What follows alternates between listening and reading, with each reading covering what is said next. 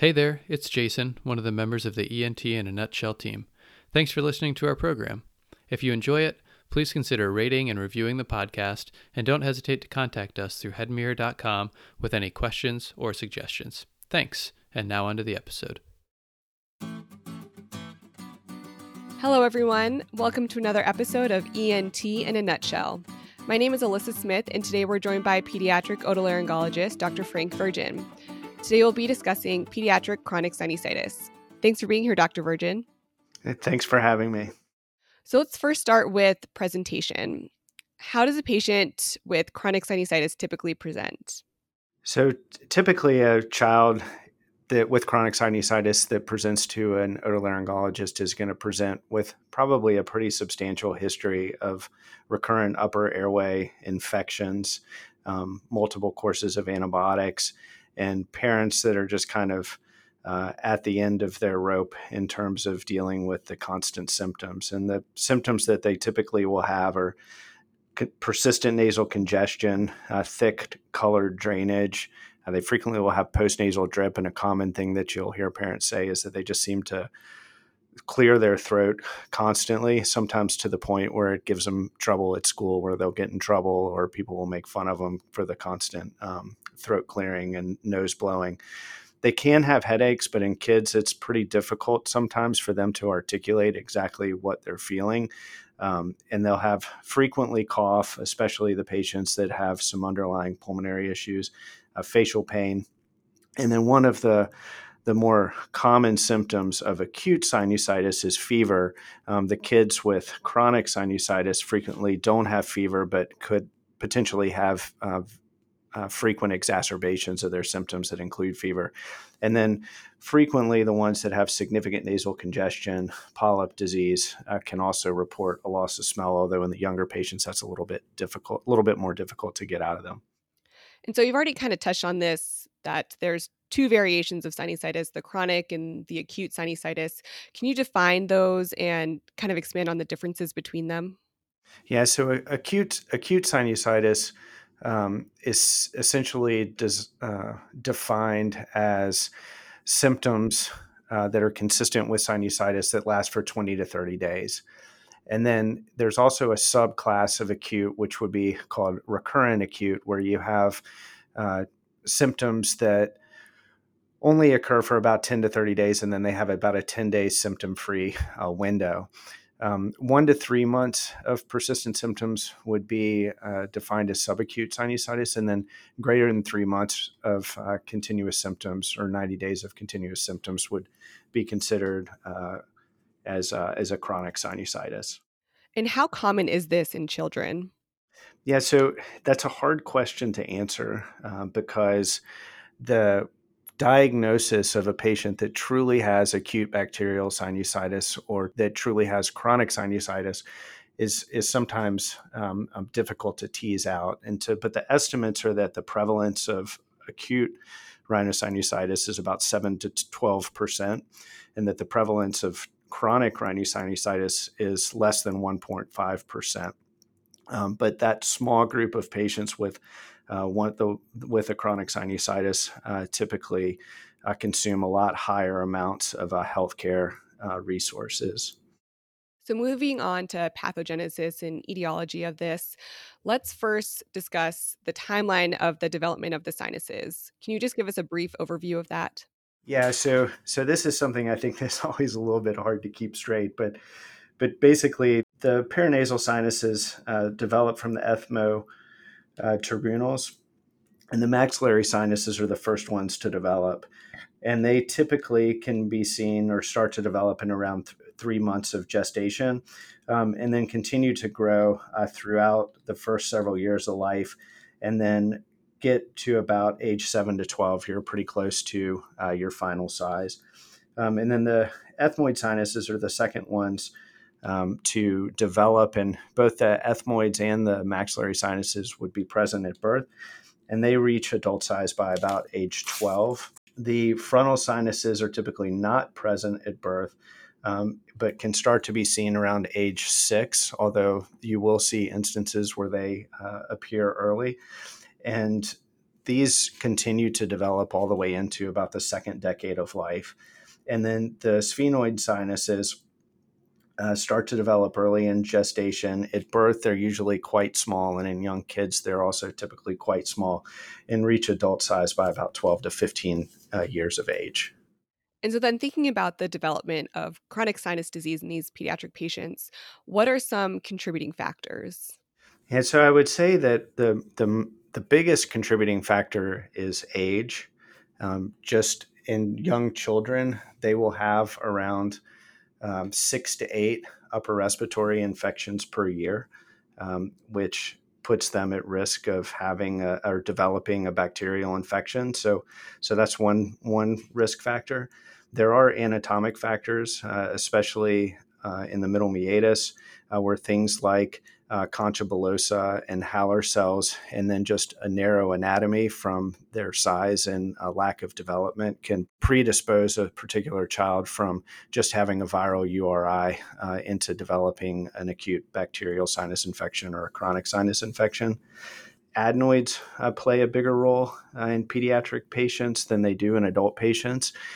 They can be a source of anatomical obstruction. So if they completely block the choana, you can have residual or poor clearance of just the normal nasal secretions that can predispose to conditions that could give a bacterial infection. They can also serve as a bacterial reservoir to increase inflammation and provide a source of a bacterial infection.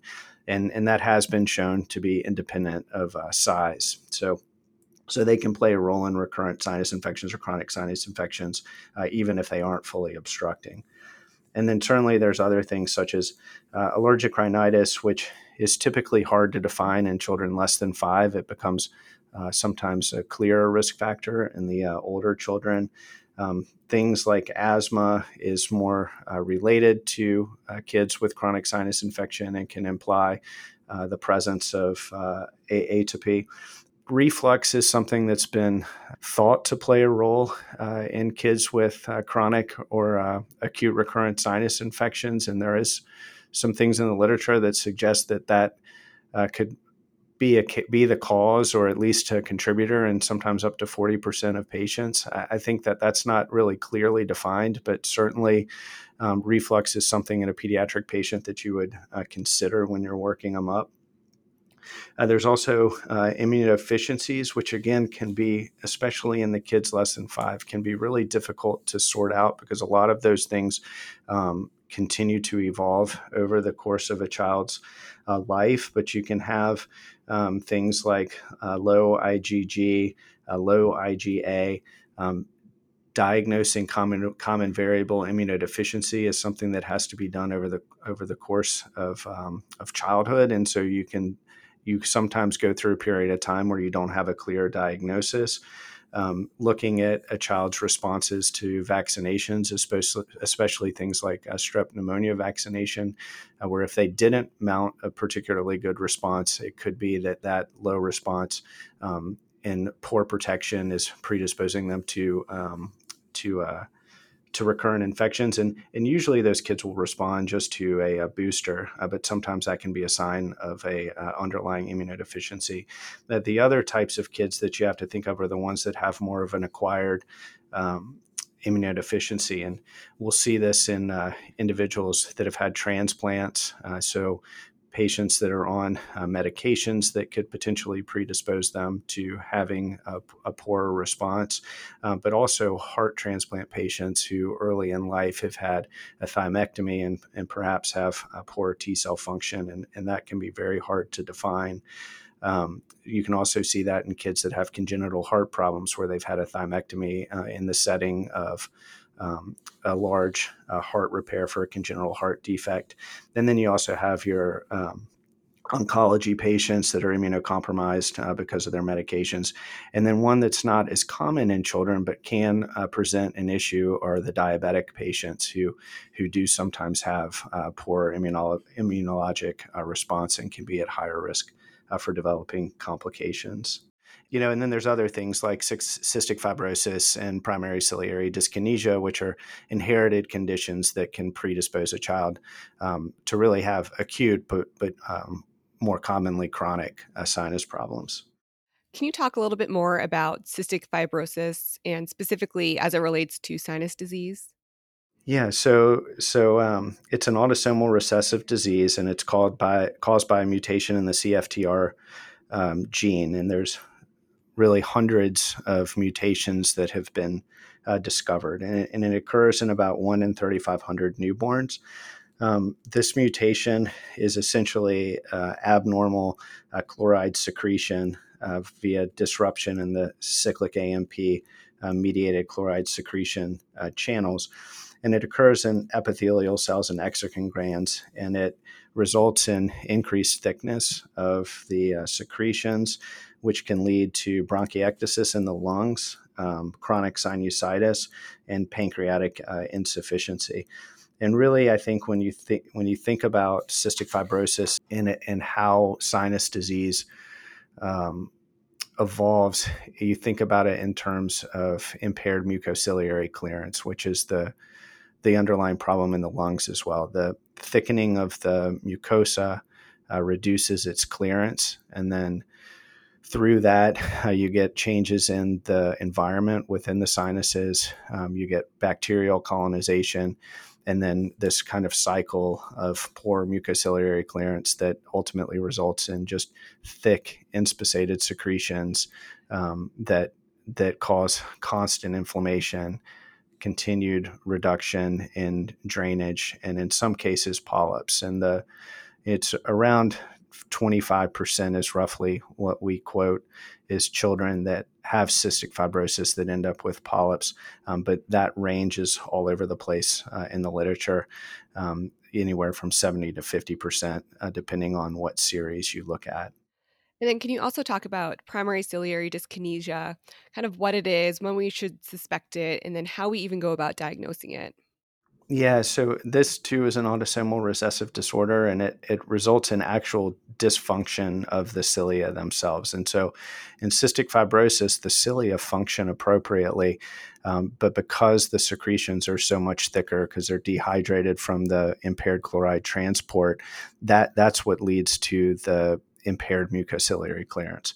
In primary ciliary dyskinesia, you have impaired mucociliary clearance, but it's because the cilia themselves don't function appropriately, and it's something that is less common. So the current estimates is that it's about 1 in 15,000 individuals, but there's a lot of people that think that it's probably more common than we actually realize, and so the times when you kind of suspect it in an ENT clinic classically are children that have chronic sinus disease, so just thick secretions.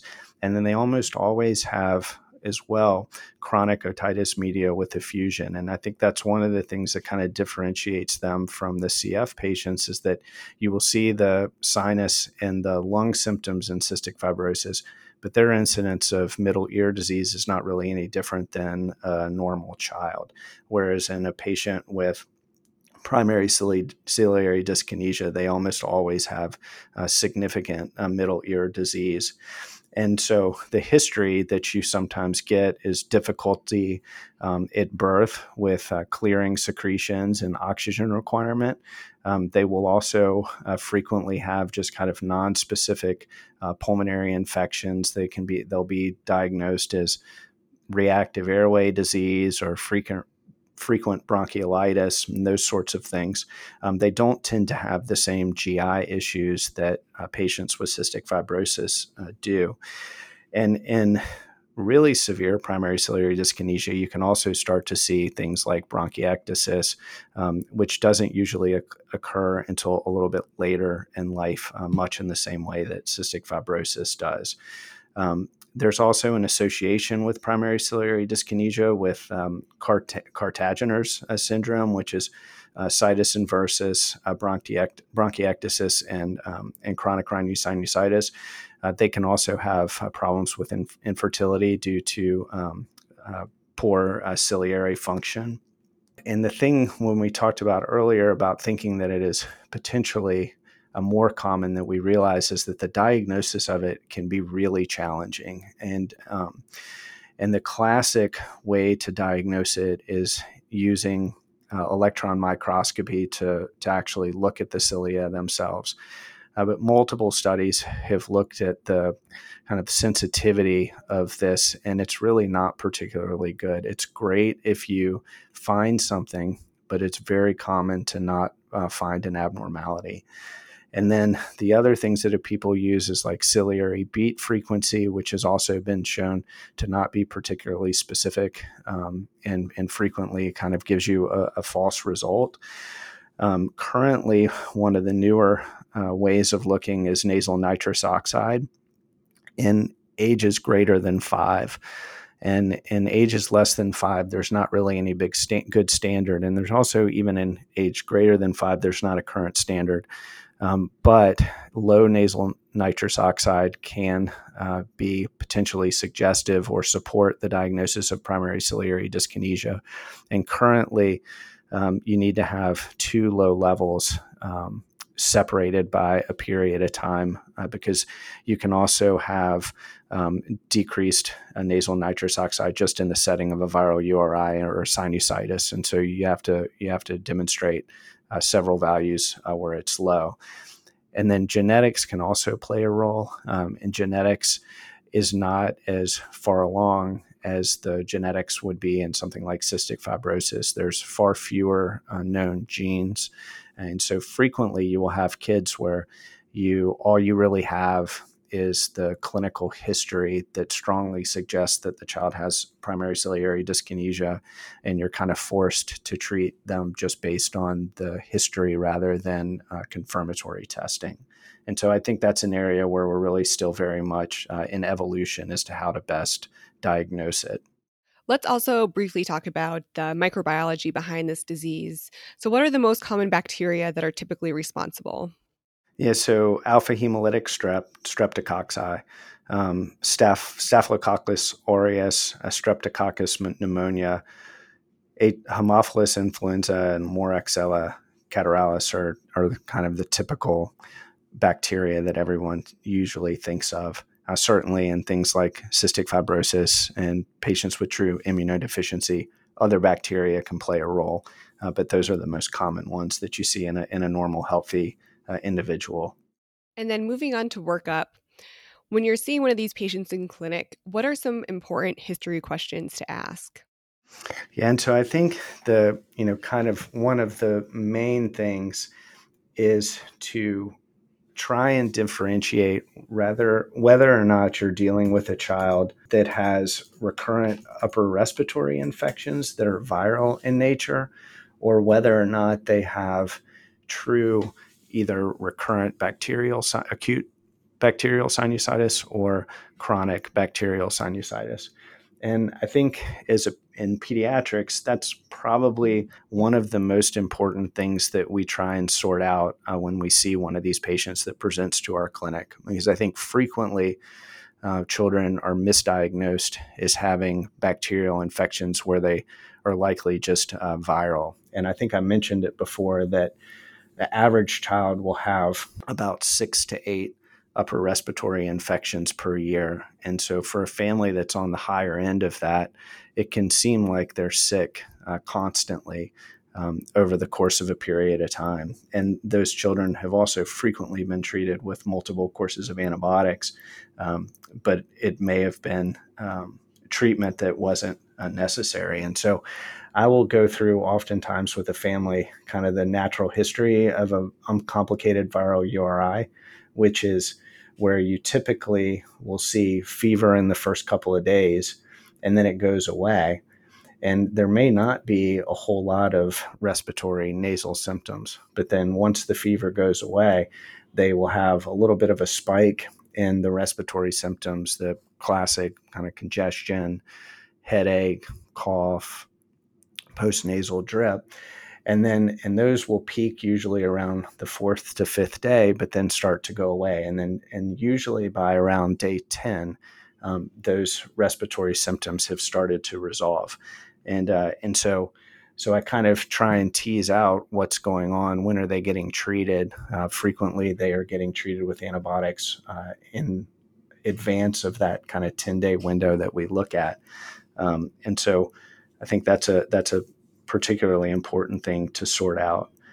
The other thing that I frequently ask about is whether or not they have sleep disordered breathing, mouth breathing, even when they are well.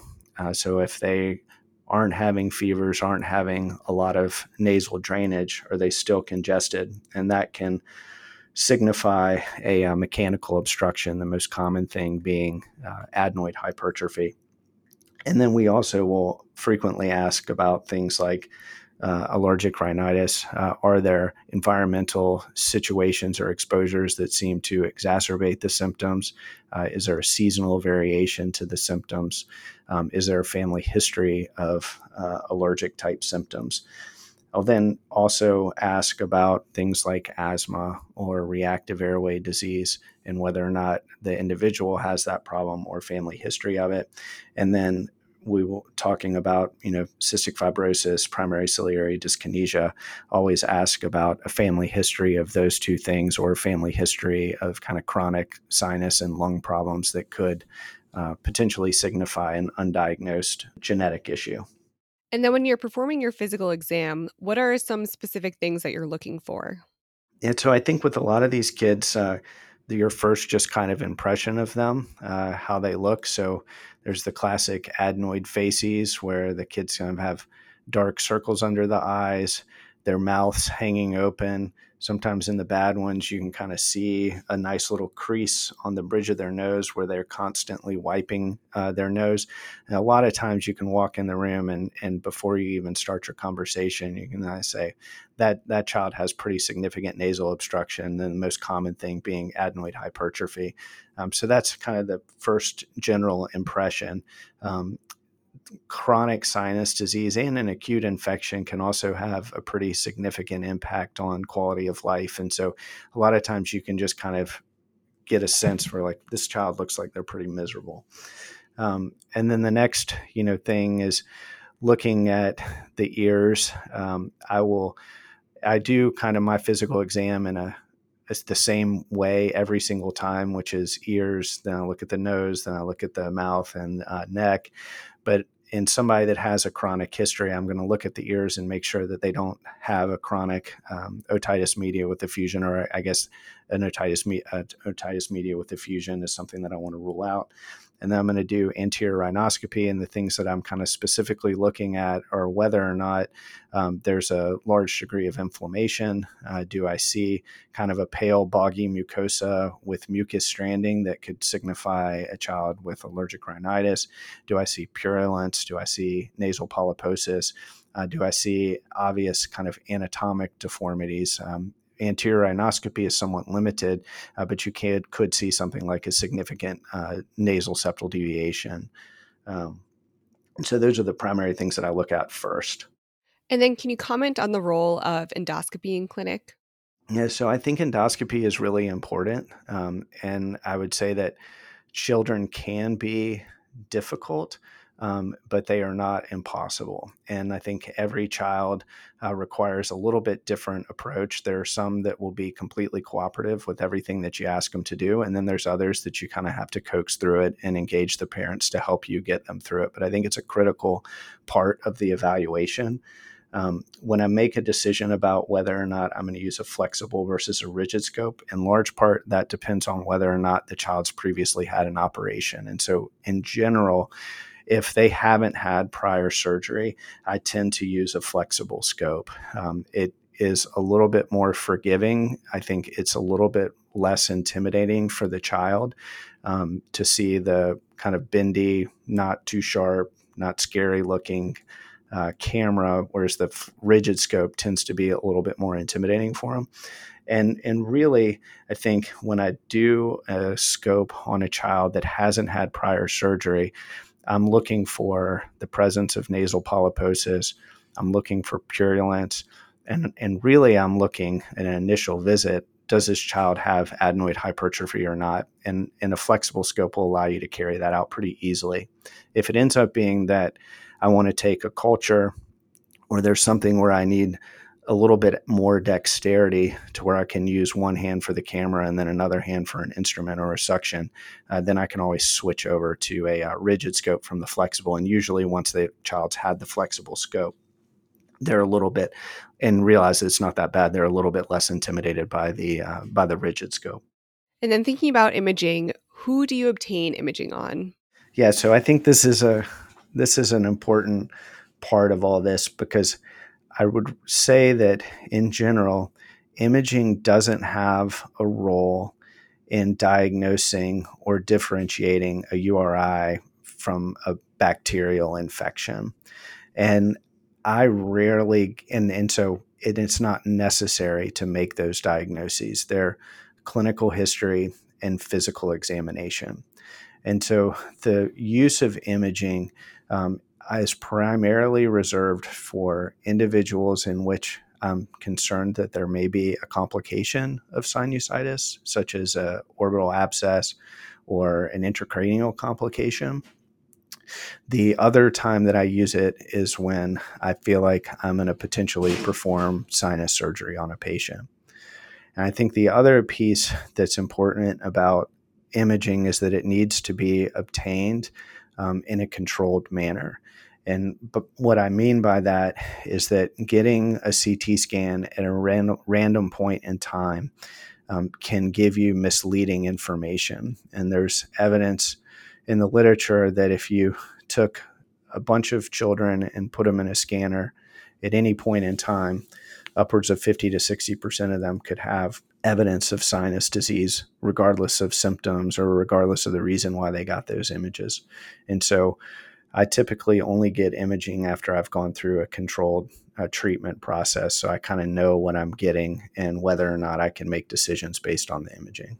And then can you discuss the role of some other adjuvant tests that are available? The adjuvant tests are mainly reserved for those individuals that truly have either chronic sinusitis or the acute recurrent sinusitis. And I would say that probably allergy testing and immunodeficiency testing is probably one of the more common things that we get, because if we send somebody for allergy testing, we will also say, hey, just check out the immune function as well. That's typically done in children that have a pretty strong history that suggests that the allergic rhinitis could be playing a role in this. And I would say it's also done pretty routinely in children in which you're thinking that you're going to end up having to operate on. Because the goal of the evaluation of a child with chronic or acute recurrent sinusitis is to figure out what's the underlying cause of this. And if it can be managed medically, then that's what we want to do rather than managing it surgically. And so the two are commonly done. Sweat chloride testing and testing for primary ciliary dyskinesia, I would say, is not universally done, but it's done in the kids where you have kind of a high index of clinical suspicion. And so things just aren't adding up. And a lot of times the kids have had allergy testing, they've had immune testing, and they're still, and you've kind of tried all the different treatments that you can think of trying, and it's just not kind of giving you the answer, and you're not getting where you want to be. Then you have to start thinking about other causes. The other thing, like with primary ciliary dyskinesia, is the history, the clinical history of terrible ears, terrible sinus problems, and then some kind of non-specific pulmonary symptoms would send you down that path. And then for cystic fibrosis, it's sometimes there's a family history, but not always. The thing about cystic fibrosis is since 2010, all 50 states and DC, Washington, D.C., have done a newborn screening for cystic fibrosis. And so, now here we are in 2020. So anyone over the age of 10 potentially wasn't tested. And so we will and have seen teenagers that we end up discovering have cystic fibrosis that was primarily just with sinonasal symptoms. And so I think you have to always consider that in the cases that just aren't fitting. And then the other kind of group where I really tend to think about CF and PCD are the kids that have bilateral nasal polyps, especially if there's an absence of positive allergy testing. Then I think that those children also need to be tested. Next, let's talk about treatment. Can you discuss the overall treatment approach for patients and if it differs at all between younger and older patients? Yeah, so I think in general, it's trying to be as conservative as you can be, because in pediatrics, things are evolving, and the kids get sick a lot and they have a lot of risk factors for having recurrent infections. And so frequently time is on your side. And if you can get a patient through a difficult time with doing kind of as little as possible, then frequently when you get to the other side, they're better. That is for sure the case in the children that are less than 12. And when you get to the age, kind of teenagers to young adults, things have kind of sorted out. They are not as much in that risk age for recurrent upper respiratory infections. Their anatomy is more kind of in line with the adult sized anatomy. And so, the conservative approach is probably a little bit less common in somebody that's having a lot of trouble in the older group than it would be in the younger group. But in terms of the things that you think about, differentiating whether it's viral or bacterial, the use of antibiotics, the use of steroids, thinking about adenoids in your algorithm, and then kind of the progression to ultimately sinus surgery if necessary is not that different between the two age groups. So, first, thinking about medical therapy, what are some different options that are available? So certainly, if you're thinking that allergic rhinitis is kind of an inciting factor of this, treating with allergies, so an oral antihistamine, and there's a number of those that can be used. A nasal steroid spray is a common one. It's a great treatment for just the chronic rhinitis, whether or not it's allergic rhinitis or non-allergic rhinitis. And so daily nasal steroids, nasal saline irrigations have been shown to improve clearance and improve mucociliary clearance. How well children will use those is really variable. And so, but I will try sometimes to upfront use nasal steroid along with a nasal irrigation or just daily nasal saline spray to see if that can have some improvement. But then if you really are dealing with a child that has true kind of either acute sinus disease or more importantly, chronic bacterial sinus disease, then we usually treat with antibiotics, and it's antibiotics that are directed towards the most common bacteria that we discussed earlier. The duration of treatment is usually recommended that you want to treat for 7 days past kind of the resolution or the near resolution of the symptoms. And so that can vary from child to child. But I think one of the common things that we see is that a child gets on a cycle of an acute infection and they get treated with a short course of antibiotics, sometimes appropriate antibiotic choice, sometimes not the appropriate antibiotic choice. And they get better, but then very shortly after the stopping of the 7-day course or 10-day course, their symptoms return. And so I personally tend to treat, if I'm going to treat as if it's a chronic infection, I tend to treat for 21 days with antibiotics. But I think in some individuals, you can give them instructions that you want them to continue the course from 7 days after resolution of symptoms, and that can vary. I also think that systemic steroids are very important. The antibiotics will reduce bacterial load and will cause some improvement in inflammation just from that. But really to maximize the kind of anti-inflammatory effects of the antibiotics, I do use systemic steroids for the first portion of the treatment to try and make sure that I maximize the ability of those sinuses to drain and clear.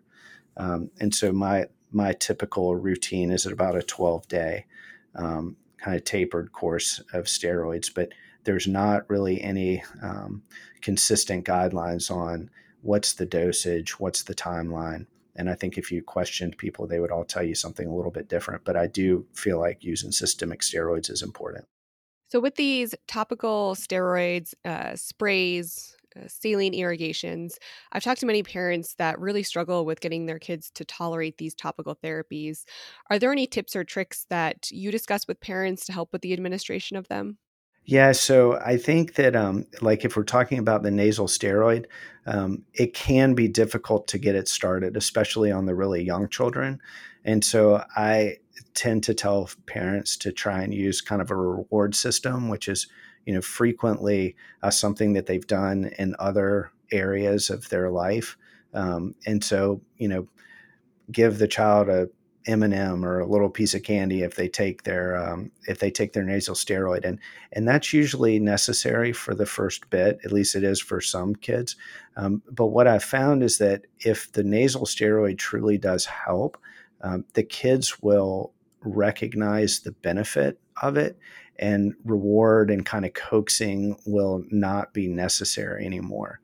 If it doesn't really do very much and the child doesn't perceive any benefit, then it'll continue to be a struggle. And that's something I've seen in my patients, and I've seen it in my own children who needed kind of coaxing to start using a nasal steroid. But then during their seasonal allergies, they start to actually ask for the nasal steroid because they know that it helps. I think that the saline is a little bit more difficult, or can be a little bit more difficult, because the benefits to the child are not quite as apparent. But I find that using a nasal saline spray, either the squeeze bottle or the aerosol bottle, is usually easier to get the kids to do on a routine basis. The nasal irrigations are a little bit harder, and I think that takes some time, and it definitely takes patience on the parents' part. And a willingness on the child's part. But again, I think it all comes down to, like, if you're recommending a treatment and it's helping, they usually will come around. If it's not helping, then you're probably going to continue to struggle with the administration of it. So, how do you counsel parents who are worried about effects of long-term topical steroid use? Yeah, so I would say that there are different things out there that talk about stunted growth, and whether or not there can be impacts on just the more systemic systems, and none of the data is really strong. And so the more common risk, I think, is kind of injury to the nasal mucosa and epistaxis, and you see that frequently. But I would say that in general with steroids, be it nasal steroids or systemic steroids, I tend to counsel families and say, really, we just need to use this only as much as it helps or is necessary. And so, for somebody that has seasonal allergies, then over time you can develop a timeline of when things get worse, and you only use the treatment at those times. If it's something that is more long-term, are there alternatives? So if in the allergic kit, are there environmental changes that we could make that could reduce the amount of nasal steroid that we're having to use? And then if it's not working, if it's not making as much difference, then we need to recognize that, and we need to discontinue its use. So I try and take an approach to say, like, we're going to work on this, and we're going to try and use it in as little as possible and minimize your child's exposure as much as we can. But for some kids, it is a significant, it provides significant benefit. And so I think really that the quality of life benefits and disease benefits from it in most cases are far more than the risk. So, you previously touched on antibiotic therapy and directing those antibiotics towards the most common pathogens that we see. But is there any role for culture-directed antibiotic therapy? So I think there is. I don't, in just kind of a routine patient that comes in with an acute sinusitis, I don't think that there probably is. I don't, it can be very difficult to obtain cultures sometimes from a child. But if you have a child that has failed your traditional treatments, then I think that that's a place where a culture is of value. I think culture-directed antibiotics is critical in treating patients with primary ciliary dyskinesia and cystic fibrosis because they can have very different kind of chronic bacterial colonization, and you want to make sure you're treating what bugs they actually have. And I will, if I see somebody that's failed multiple treatment regimens, potentially that's had surgery, I think that it's critical to get culture-directed antibiotics because the reason that you're struggling may just be that you're dealing with a bug that you weren't expecting. And so I frequently use culture-directed antibiotics, but not for just kind of routine, non-complicated cases. And then how do you decide what patients are good candidates for surgical intervention? It's a hard decision frequently because there is not a nice recipe book for which children need surgical intervention. I think that the failure of medical management that's commonly used in the adult world also applies to the pediatric world. But I think in where it differs is that one of our goals is to make sure that we differentiate, is this a child that just has recurrent viral infections, or do they in fact have recurrent bacterial infections? And so, I think if we've established that, yes, in fact, they've had bacterial infections, then that puts them in this group to where we're going to need, antibiotics that are broadly cover the normal bacteria. If those fail, culture-directed antibiotics, topical and systemic steroids, and then utilizing kind of our evaluation to rule out any underlying medical causes, such as the ones we've discussed previously: allergic rhinitis, immunodeficiency, some sort of genetic abnormality. There are a group of children that you see that have these kind of chronic sinus infections, chronic sinus problems, and this is where the nasal endoscopy comes up, that have just 100% obstructing adenoids. And in that group of patients, it's usually an adenoid problem, and you don't necessarily have to go through all the steps of failing maximal medical therapy. And so those are kids that, if it's just an adenoid problem, then you probably upfront are going to offer adenoidectomy. Whereas the kids that don't have big adenoids or have had prior adenoidectomy, then you're going to work through that process of maximizing your medical management before making a surgical decision. And so you kind of just touched on this a little bit with the decision about whether or not to pursue adenoidectomy.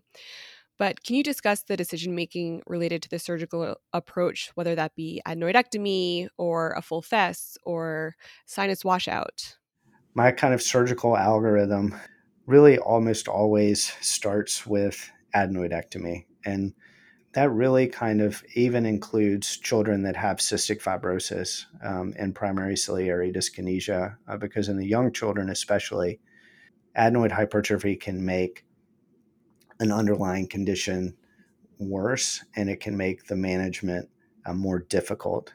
And so in my mind, if we're talking about kind of moving through it, if a child moving through kind of your algorithm, if a child has been through kind of the medical workup and treatment, and they truly are a chronic sinus patient, then I think a first line step is to perform adenoidectomy. And then if you haven't done that, I think it's hard to make a decision as to whether or not that would be treatment enough, or if they need a more aggressive surgical treatment. So I think that's the first step.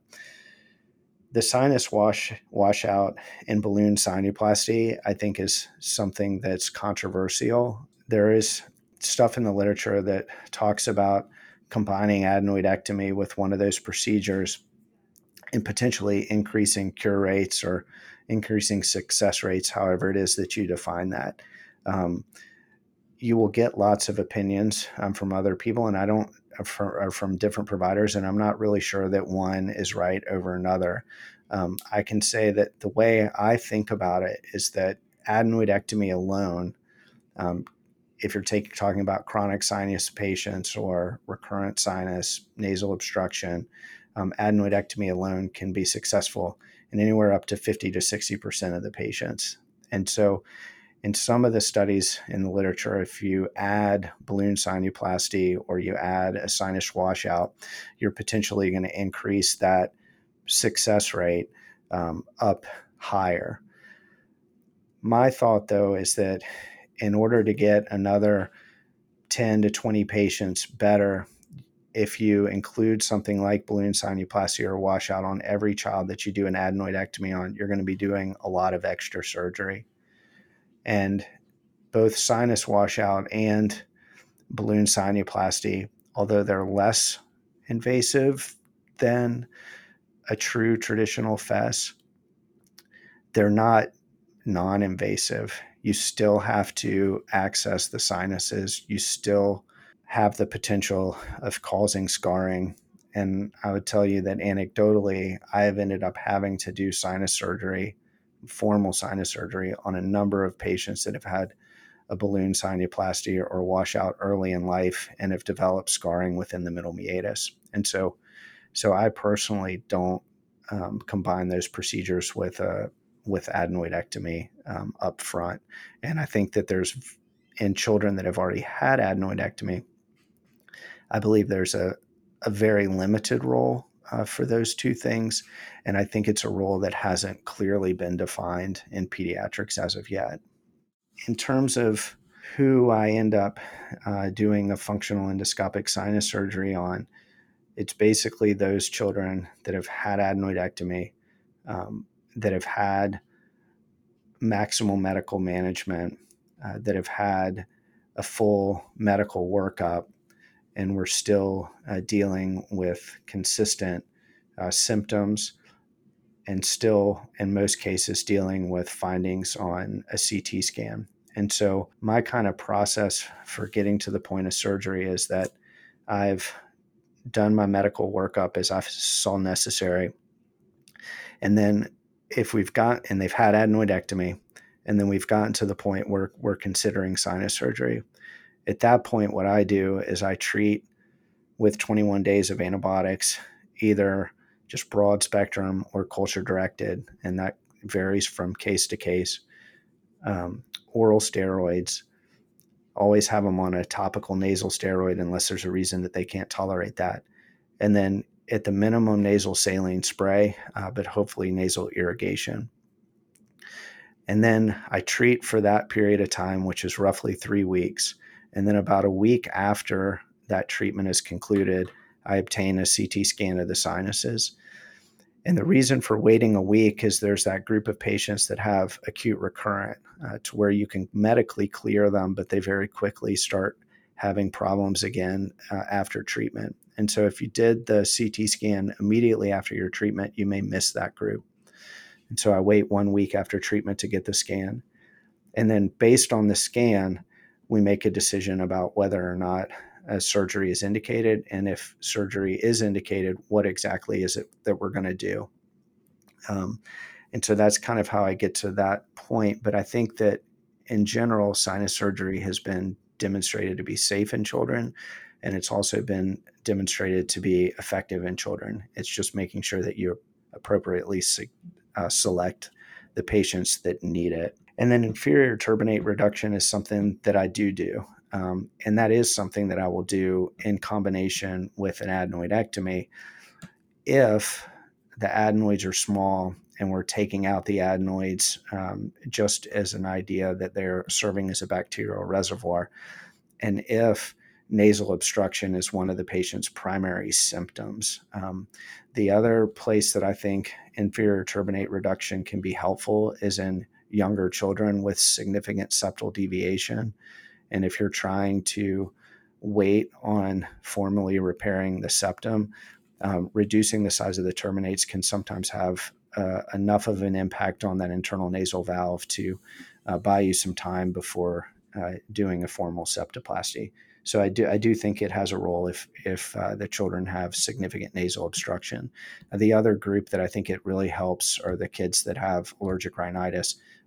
You're not curing their disease by reducing the turbinates, but you certainly, I think, it allows your medications, specifically your nasal steroids, to be more effective. So, specifically thinking about functional endoscopic sinus surgery, how does the surgical technical approach different in children compared to adults? So I think that probably in general it is more conservative.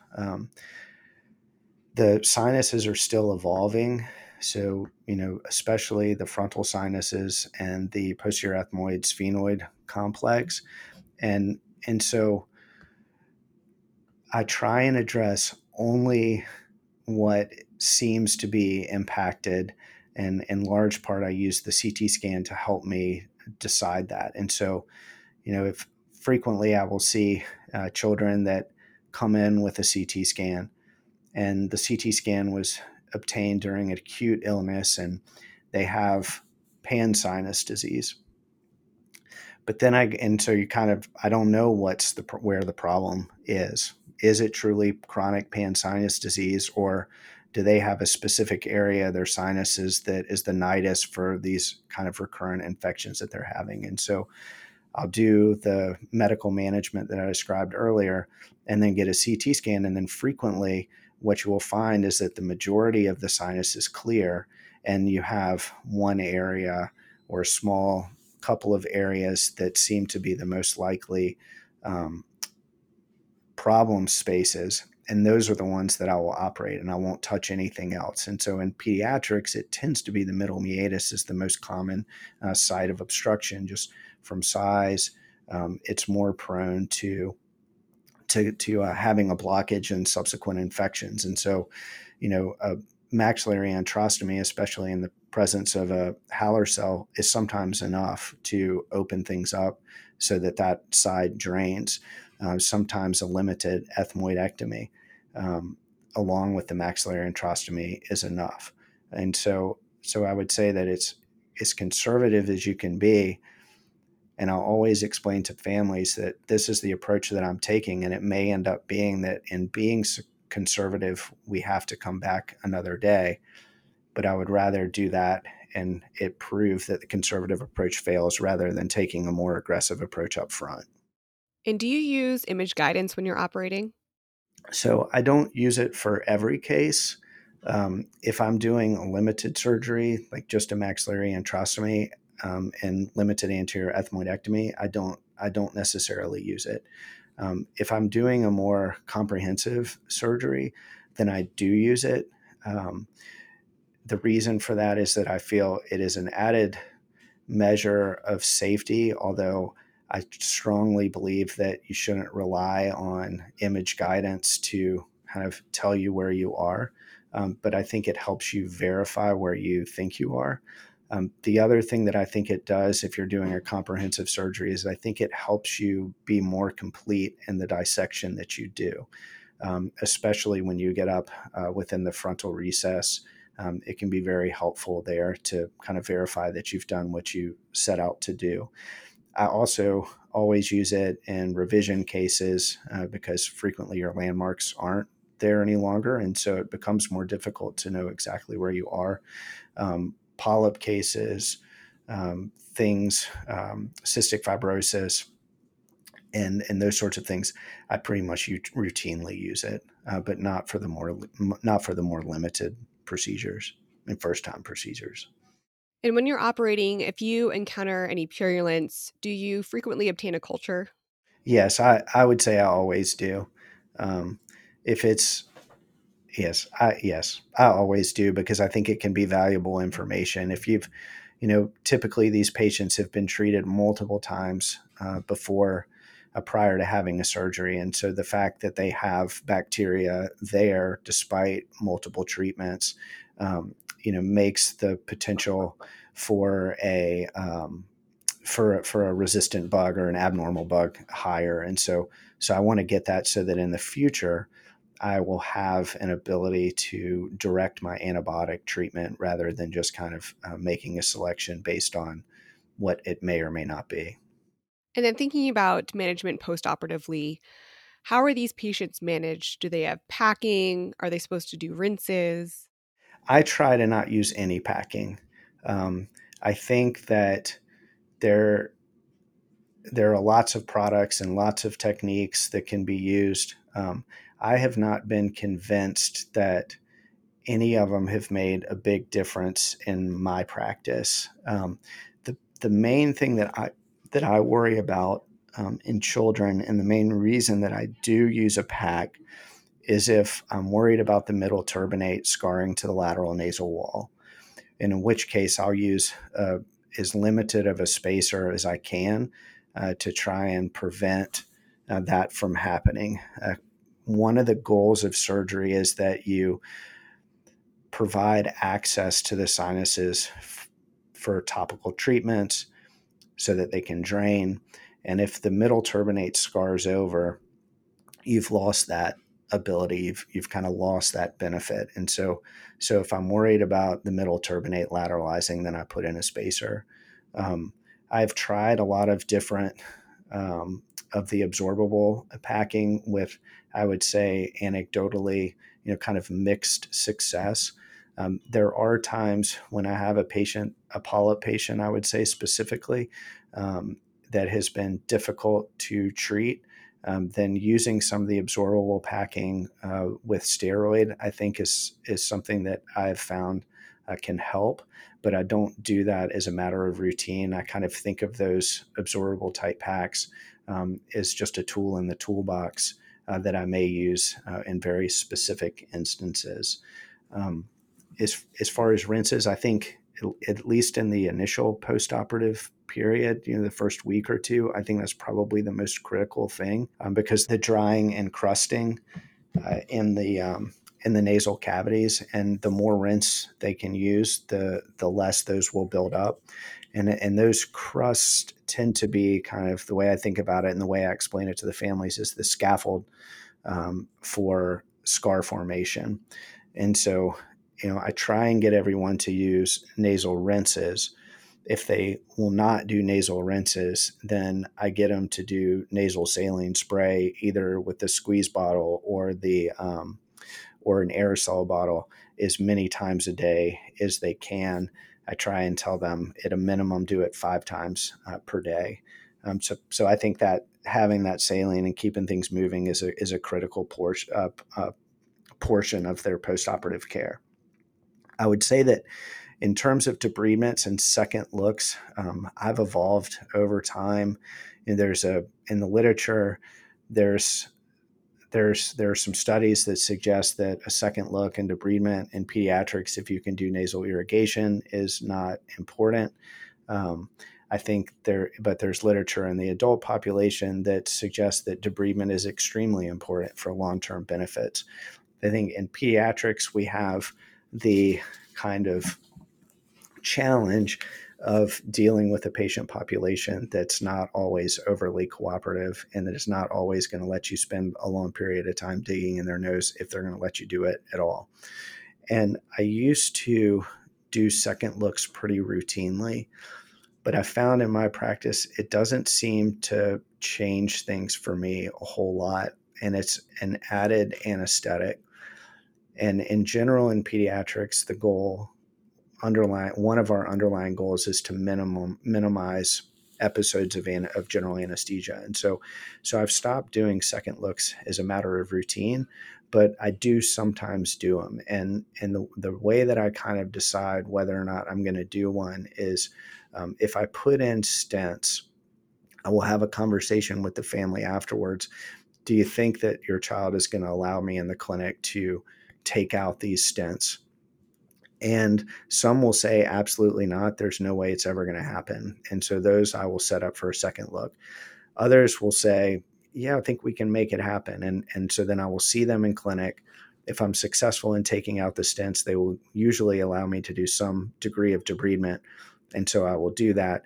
If we get into clinic and it's not going to happen, then I can set them up for a second look. The other ones that I would do is if there's no stents and I see them in the clinic and we're seeing substantial scarring, they're having substantial symptoms that are suggested that things just aren't draining like they're supposed to, then I'll have a discussion with the family.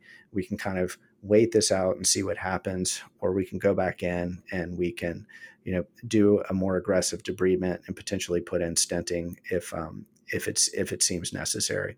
But it's not something that I do on a scheduled basis. I've also found that even young children, if you spend time developing a rapport with them and a trust, they will let you do more and more over time. And so I frequently will not push initial scope and try and get away with doing more, because the subsequent time they tend to let me more and let me do more. And I have children less than 10 that will let me clean out their nose and debride their nose, 30 minutes at a time without saying anything. And so it can be done. It's just sometimes it's a little bit more challenging. So, what are some surgical complications that we should be thinking about when managing these patients, and also that you counsel patients and their parents on? So I think this is a place where it's pretty similar to what you would tell an adult patient, the bleeding. And I specifically will talk about, things like the anterior ethmoid artery. I talk about that bleeding is normal to some degree, but in rare instances that we have to do nasal packing or take them back to the operating room for repair, although that's uncommon. I also talk about orbital injury, specifically, injury to the fat, orbital hematoma. The risk of injury to the muscles and to the globe itself are extremely rare, but I still bring those up. Spinal fluid leak is another thing that I bring up. And when I talk to families about this prior to surgery, I pull up the CT scan and kind of show them all these things, try and explain to them, this is where we're working. This is the area that I'm trying to clean out. And as you can see, the boundaries of that include the orbit and the skull base. And so I speak to them about that. But I think the biggest thing that I try and kind of make sure that they understand is that there's the scarring and the continued kind of evolution of the sinuses within a pediatric patient. And because I'm taking a conservative approach, there is the potential that we would end up having to go back and do additional surgery. And then, what does long term follow up look like for these patients? So a lot of it depends on what we're doing the surgery for. And so some patients have an anatomical abnormality that has predisposed them to developing recurrent infections in one specific area. And then, for instance, are having problems with asthma control because they keep getting infections. In those kids, you do a limited surgery, they heal up, see them about 2 weeks afterwards to make sure things are going well. And then if things are going well at that point, then I see them again, usually in 1 to 3 months. And once they've healed and there's no scarring, then those are ones that I usually don't follow long term because you fix the anatomical problem. And children that have a more kind of like chronic underlying problem, the surgery that you do is helping your management, but it's not necessarily curative. And so I will see those kids, 2 weeks after their surgery, and then usually 1 to 3 months, depending on how they're doing, sooner if it's necessary, if they're having a lot of crusting and a lot of problems. And then once I get them to where they're on a pretty stable regimen, then the follow-up is typically 3 to 6 months, and in some cases a year. And some of my cystic fibrosis patients, we get to a point where we've got things stable enough and they feel comfortable enough with the regimen that they then just call me, when they need me. But for the chronic patients with a chronic disease, primary ciliary dyskinesia, cystic fibrosis, immunodeficiency, really bad allergic rhinitis with polyps, allergic fungal sinusitis is another one. I will see those children long term, at least every 6 to 12 months when they're really stable. And then finally, what are some complications of a patient that has untreated chronic sinusitis? Yeah, so, certainly there's always the risk of developing something like a orbital abscess, intracranial complication. It's really uncommon to see those things in children that have chronic sinus disease. It's usually most commonly kids that don't have chronic sinus problems and develop an acute infection with a bad acting bacteria. But there is always that possibility that you could develop that. In truly kind of trapped sinuses, you can develop a mucocele or an expansion of the sinus that can cause erosion into the skull base, erosion into the orbit, and then those can get eventually infected and develop something known as a mucopyocele. And so that would be kind of an acute type of complication. In terms of individuals that have allergic rhinitis, nasal polyposis, and asthma, the poor sinus disease can make the asthma very difficult to control. And that's under that unified airway hypothesis. And the link between the upper airway, specifically the sinuses, and asthma has been very well established, that if you improve control of chronic sinus disease in those asthmatic patients, you can improve control of their asthma. In the cystic fibrosis population, that link hasn't been as well established, but there is evidence that if you can improve their sinonasal disease, that you could potentially reduce frequency of their exacerbations and hospitalizations for bronchopneumonia. There's not really any good evidence that it does anything to improve their pulmonary function, which is something that those of us that take care of patients with CF see, but it just hasn't really been proven in any of the literature.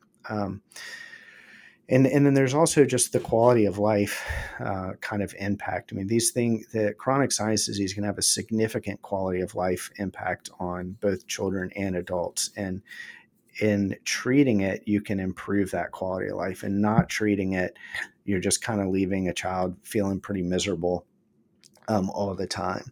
And so I would say that those are kind of the main kind of generalized things. There's also specifics like with allergic fungal sinusitis. That is a process that will continue to expand, and you can get into really quite significant complications, blindness from compression of the optic nerve, encephalocele from erosion of the skull base, and infectious type complications, both in the orbit and intracranial vault, from not treating that. Dr. Virgin, thanks again for joining us. Is there anything else you'd like to add? No, I don't think so. I appreciate you having me. Hope this is helpful. In summary, pediatric patients with chronic sinusitis present with symptoms such as persistent nasal congestion, thick colored drainage, postnasal drip, and cough. Acute sinusitis is defined as symptoms less than 30 days, while in chronic sinusitis, patients should have continuous symptoms for at least 90 days.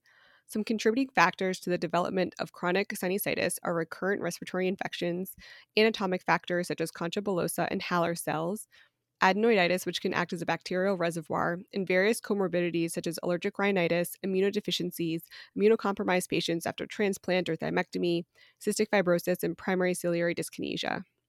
When evaluating a patient, it's important to differentiate between viral upper respiratory infection and bacterial sinus disease, and this can be done with both history and physical exam. Anterior rhinoscopy in combination with rigid or flexible nasal endoscopy is helpful when looking for purulence, polyps, septal deviations, mucosal inflammation, anatomic deformities, and adenoid hypertrophy. Medical therapy includes nasal steroid spray, saline sprays or irrigation, and oral antibiotics, antihistamines, or systemic steroids if indicated. Patients that fail medical therapy are good candidates for surgical intervention. Adenoidectomy plays a big role in the management of these patients and is often the first step. Patients with persistent symptoms after adenoidectomy and medical therapy are good candidates for functional endoscopic sinus surgery. Adequate treatment of chronic sinus disease can help maintain good control of asthma, as well as improve quality of life for these patients. I'll now move on to the question portion of this podcast. As a reminder, I will ask a question, pause for a few seconds, and then give the answer. The first question is, what is the timeline of the development of the sinuses?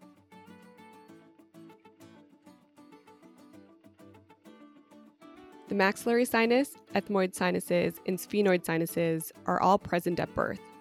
The maxillary sinus is the first to develop, which starts developing at 3 months gestation and grows to full size by ages 7 to 12. The ethmoid sinuses are the second to develop and reach adult size by age 12. The sphenoid sinuses, also develop during gestation, are present but small at birth and reach adult size by 12 to 15 years of age. The frontal sinuses are not present at birth and start to be seen around age 6. They continue to develop until about the second decade of life. The second question is, how do cystic fibrosis and primary ciliary dyskinesia lead to chronic sinusitis?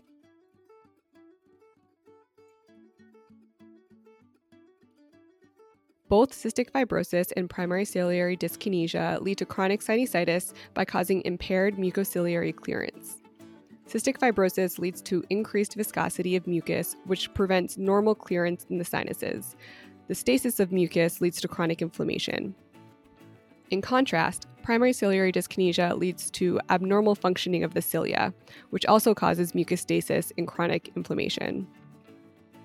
The third question is, what are the most common pathogens typically responsible for chronic sinusitis?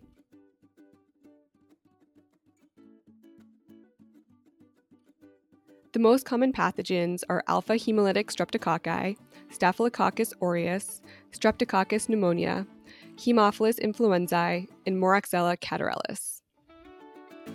Thanks for listening, and we'll see you next time.